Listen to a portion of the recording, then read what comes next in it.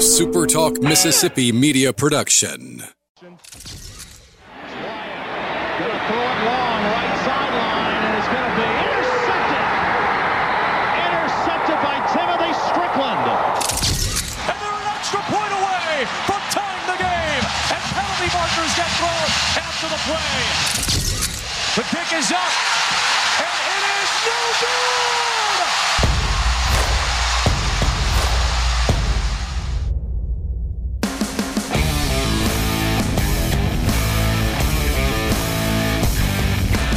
Here we go, Sports Talk Mississippi, 4 o'clock hour with you. Richard Cross, Michael Borky, Brian Haydad, and now John Bond joining us as well. If it was on the phone, it would be on the Farm Bureau phone line, but he is in studio in Jackson, right across the glass from Michael Borky, and kind enough to spend a little time with us. JB, what's up, my man? Oh, man, always look forward to it.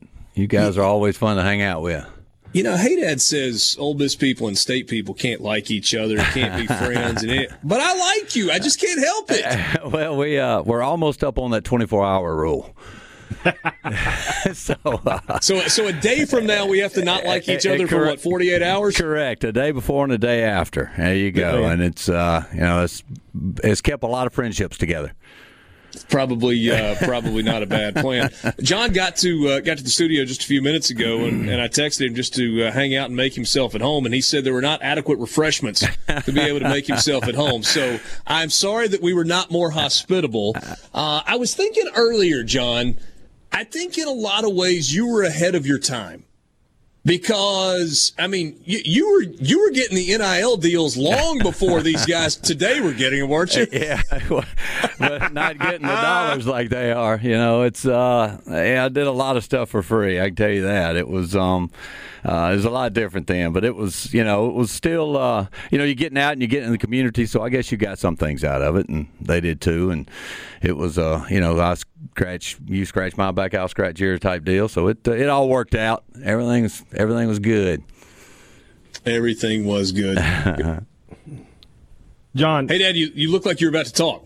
Well, I was, and then you said something. See, we're getting into that 48-hour thing now. It's starting to creep in, close. Richard. John, you won 2, you lost 2. Right. So the glory of victory and the agony of defeat, to put it in those kind of announcements. In the worst kind of ways. Yeah. So, which one stays with you more through the years? The losses or the wins yeah. It's hard to forget any of them. For me, it's the way we lost. The 2 that we lost were just kind of unforgettable. And then the 2 we won, that was pretty good too, especially my freshman year, winning the Sports Illustrated National Back of the Week, and and that record that I didn't even really know I had until Fitzgerald broke it, a few years ago. So they were all memorable in their own special way. Let's walk through them, John. Let's start with your freshman year. You guys were ranked 17th in the country going in. I believe there was a win over Alabama in the mix that season, the 6-3 game. Good football team. Low-ish scoring game, 19-14. What stood out for you from the 1980 game? I'll tell you what, that the defense we had that year was just incredible. I mean, we had to score some points at times. Miami, LSU, we had a few games we had to put some points on the board. But after that Southern game, after that Southern shellacking we took, man, it was like they strapped it on. They said we're going to win these things, the rest of these games, and that's kind of the way it ended up. So I always loved watching the defense and going against John Forcade and him being, I think he was if I remember right, the total yards leader from the year before, and may have been that year. And the way they kind of shut him down, and another freshman over there, Billy Jackson, they kind of ended that game. It was always fun to watch that defense in 1980, and that game was no different than the rest. And Glenn Collins and Johnny Cooks and Tyrone Keys. I mean, the names just go on, and Larry Friday, and all the time that they spent in the NFL, you knew you were with a special group of guys. All right, so you guys ran a wishbone-based offense, a lot of running, a lot of option in there. Right. I'm assuming that Coach Ballard did not necessarily have you in a green jersey or a yellow jersey or a black jersey to keep you from getting hit in practice. Is that accurate? Yeah, it's very accurate. In fact, at the first of the year, I worked my way up the depth chart. And in fact, I was they recruited another quarterback that ran the wishbone. Started all 4 years out of New Orleans, and I'd never run the wishbone. We had shotgun and we ran the pro set, and I sprinted out, and we ran the flat curl, and and all that kind of stuff. So I was up against a bunch of guys that had at least been in it at least 1 year, and one guy that had run it 4 years. So working my way up the depth chart was great. And I'll never forget, I made it to number 2, and I thought, man, that's the greatest. Man, I'm number 2 on the depth chart. This is fantastic. Then we go out there that Monday before Memphis State, and I realized, number 2 offense scrimmages number 1 defense. Yeah, that was not fun. So I did everything I could to get to that number 1 spot so I can scrimmage the number 2 defense. Did you ever have a head-on collision with Johnny Cooks? Oh yeah, had several with him and Glenn Collins and Ty and all those guys. I mean, it was wide open on Tuesdays and about half of Wednesdays. So Mondays we laid off a little bit, but Tuesdays and Wednesdays were wide open.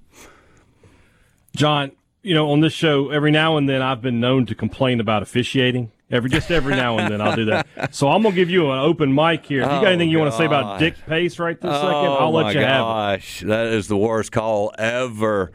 Although I have seen some others this year. All right, hold on now. What was the call? What are we talking about? Oh, and 4K will swear up and down that the guy was killing him, the receiver, the whole way down, and he never touched him. I think, who was it? Johnson? Was it Johnson? I think you're right, but I'm not. Yeah. That, just stepped around in front of the, John threw the ball up in the end zone, and they were on about the 50, I guess. And he threw the ball up in the end zone, and KJ someone stepped in front of it. It was a clean interception. He caught the ball, fell on the ground, jumped up with the number 1, and I was running off, and then here comes the flag. And they called pass interference, and that's when they moved it to the 1, and the rest is history. So that's how we lost that first one, my sophomore year. And it was funny, that year we lost 2 games with 2 one a return touchdown and one a pass interference call in the end zone. Yeah. So yeah, I can I can talk about refs all day long. It's really crazy that all these years later, you guys still do not come to the realization that it was the right call. Sometimes these guys just get it right. Well, yeah, sometimes, and sometimes they miss them. But they, you know what? In fact, the guy, and if I remember right, I believe he was involved in the Methodist Church in some kind of way. He was a preacher or something and felt really bad about that and wrote Coach Ballard a letter of apology later on. That's what it is at Mississippi State. We always get the letter. Exactly. We get the letter after the game. Exactly. Oh, sorry we messed up. Yep. And because I, if I'm remembering all that right, that's the way that happened. So, yeah. So was 82 so 81 or 80, excuse me, crazy low scoring game. Right. 82 or I'm sorry, my years are off. 80 low scoring game, tight till the end. Obviously, you just described 81, tight to the end. Was 82 different? A little bit, just simply because we had a really good offense that year. In fact, I think we held the most yards per game until like Dak in the Liberty Bowl, whenever that was. I think it was 2010. It was a really good offense. That was when Ken Hull and all those guys were seniors.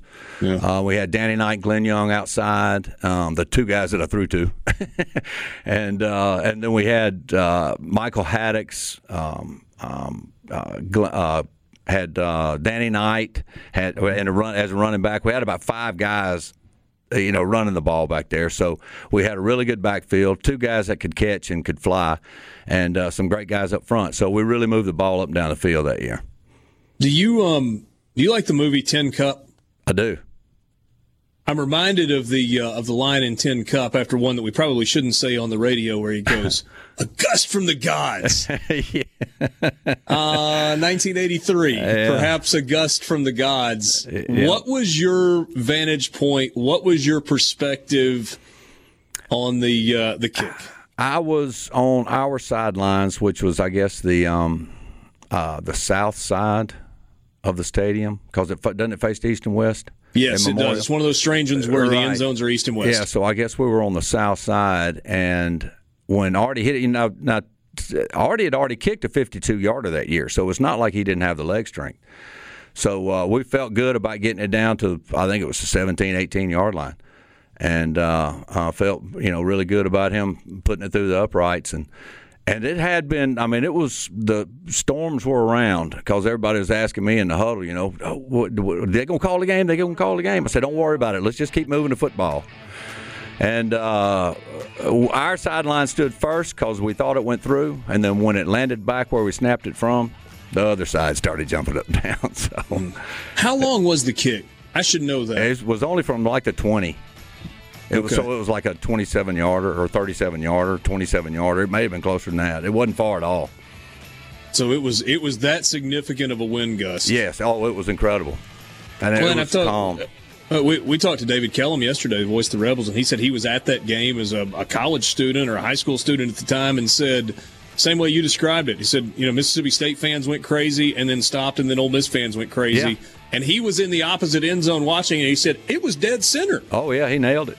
And then it wasn't. Yep. More with John Bond when we continue on the Farm Bureau phone line. He is in our Jackson studio. We'll take a quick time out and be right back. Series that began in 1901. And Tim was the winner for the trivia question. We've never had this happen before, where a listener, Mike, who's been a longtime listener, says, hey, guys, I will send 2 tickets to somebody that can answer this trivia question. His trivia question was name the 7 cities that the Egg Bowl has been played in and who is the only player to start a game for both Mississippi State and Ole Miss in the Egg Bowl. John Bond, do you know the answer to those questions? I don't, and I'm curious about that. I think I remember something about a Tupelo game. Was there a Tupelo game? And then there was one on the coast or something. Was it Oxford, Hattiesburg or Starkville, right, Jackson, Tupelo, Columbus, Clarksdale, and Greenwood. Wow. Now, I'm not. That's when they had to go to the fans. I guess so. I guess Crumpton Stadium in Clarksdale. I don't know where they would have played in Greenwood at the time, but that's and then the only player, the only player to Breck Tyler. Oh yeah, that's true. Yeah, I didn't know that. Bob Tyler's son, Breck Tyler, started for Ole Miss, and then when Bob became the coach at Mississippi State, he made the move as well. Because I went, my official visit was to the Ole Miss Mississippi State game and I guess it was 79, and and Breck was playing for Ole Miss that game in 79. I think that's right. I did it wrong, didn't I? Or was it 80? Well, I may have messed that up. So was it Breck started out at Mississippi State while Bob Tyler was the coach, and then when Bob was let go, Breck transferred to Ole Miss? That's correct, yes. Okay. So the other way around. Good stuff. I always am fascinated, especially when we talk with former quarterbacks about current offenses. So when you look at the offense that Lane Kiffin and Ole Miss run right now, and you look at the offense that Mike Leach and Mississippi State run right now, which one would you be better in? Oh, I think it would have been Lane's, just because of the what all the quarterback does. It's I think the way Mike Leach described his offense was like it's a wishbone through the air because he distributes the ball to, and that's what we did. That's why, my rushing yards were not near like a lot of these guys are these days because we had 5 guys running the ball. Yeah. So it was spread out. And that's why the receiving yards for, one certain receiver won't be near as much because you got 5 guys catching the ball. So it's just the same deal through the air. So, I think I would have moved the ball a little better in Lane's deal. It's really fascinating. We talked with John Darnell on Friday. He was with me in studio here in Oxford, and I asked him the exact same question. He's like, oh, without a doubt, it's Mike Leach's offense. He said, I ran it a little bit. He said, but I was way more comfortable standing in the pocket and throwing it and, being accurate. Didn't have the biggest arm in the world, but, pretty accurate. And so, it's all about skill set, right? It's all about the right fit. It's exactly what it is. And they do such a great job of recruiting kids that can come and do what they need them to do. You know, that's the thing. You can go out and, you know, and Coach Leach had his eye on Will for years, you know, before he came to Mississippi State. So he knew exactly what he could do, and we're seeing the results now. You know, he's a great fit for that offense. I'm curious what you think of Matt Corral and the way he plays the quarterback position. He plays it just like I would. I think he plays it hard nosed and tough. He doesn't back up, and he loves the game. You can tell he has a passion for the game, and not to say that Will doesn't, but just, you know, he'll stick his face in there sometimes, maybe when he shouldn't. But well, it's funny as you were saying that, I was thinking 2018. Now, you don't really want your quarterback taking a swing at a defensive player who's got his helmet on. That's pretty stupid. Right. But I bet John Bond watched that happen and said, I like that guy. Maybe not in the 24-hour window, but otherwise. Yeah, well, I like the fact that he is not scared. And this is a game that you can't play scared. Not, like I said, I'm not saying Will's scared. I'm just saying, you know, he ain't. There's no question he's ready to get in there and play football, and you know, sometimes it's hard for State fans to watch that kind of stuff, but when you look at it just as a purely a quarterback deal, that's the kind of stuff I like. I like to be in a part of the game, and not just the passing part of the game. I like to be part of the running part as well. You know, be a part of all facets of the game, and shoot, I loved holding for extra points. So I hear you, man. Going off. Hey, that was the first way I ever got on the field. Extra points. Yeah, that was it. Hey, that's a tough job now. I'm going to go ahead and tell you. That's a tough job. My very first play from scrimmage, it was up in the Liberty Bowl. You know, we were playing Memphis State back then. And Bill Bell, my center, who's still a great friend of mine to this day, had gotten in an altercation on Thursday night and had broken a couple of fingers on his hand.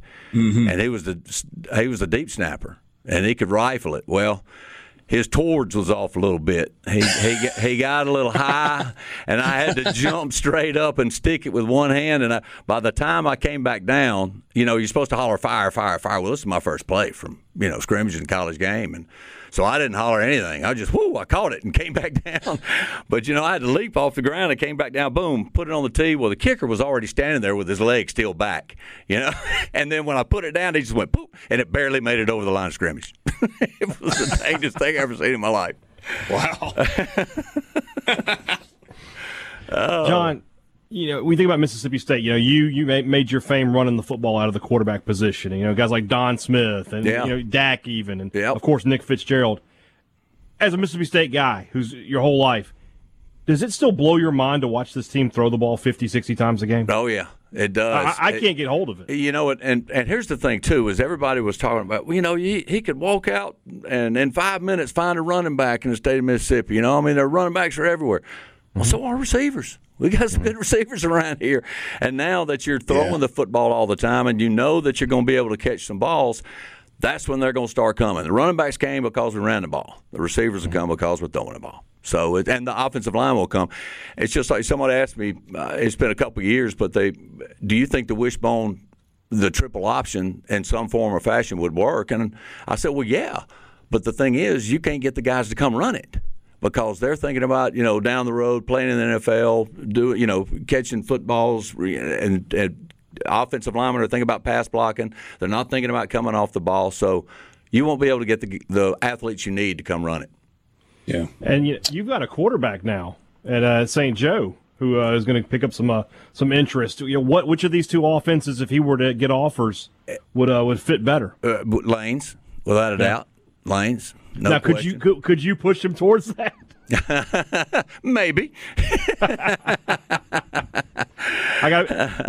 John and I, we got a lot in common, but the St. Joe, St. Aloysius thing, I can't. Oh yeah, that's the right. one thing. You're St. Al guy. Yeah. That's right. I can't ever get past it. Yeah. John, let me ask you this as we kind of go down the quarterback road. When you look at Will Rogers' development and his level of comfort, is there anything that stands out for you from where he is now, from where he was a year ago at this time? Oh, yeah. You can see the difference in the first of the year and in different games. You know, I think that's why we were kind of sputtering offensively at times.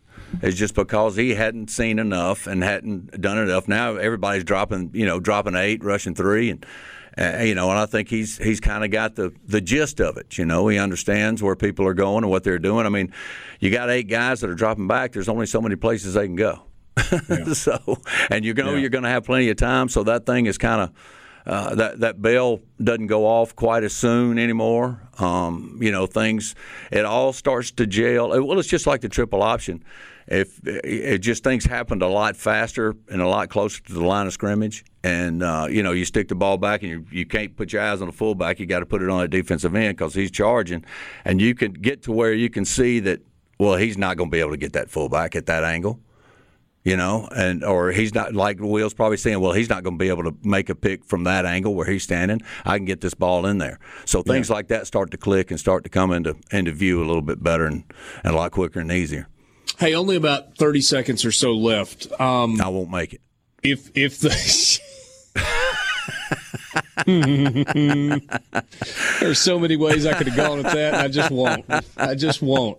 If the forecast turns out to be true, and we're playing this game in the mid 40s with a north wind and some rain, who does it affect most? Wow. Well, it affects Mississippi State mostly on offense. But how they handle it's going to be the question. I think. So is that like a mindset thing more than the physical piece? A lot of it is the way they can get those balls dry and in and out now, and I don't think that's that much of a big deal. Now throwing the ball down the field will be a big deal. Yeah. But getting the ball out especially if that quick. wind blows like they're talking about. Exactly. Man, you are the best. Wish you and your family appreciate a happy Thanksgiving. Can't tell you enough how much we appreciate your time. Man, yeah, thank you all. Go Dogs. John Bond, quarterback at Mississippi State, 80, 81, 82, and 83. 2-2 in the Egg Bowl. We'll be back. A SuperTalk Mississippi media production.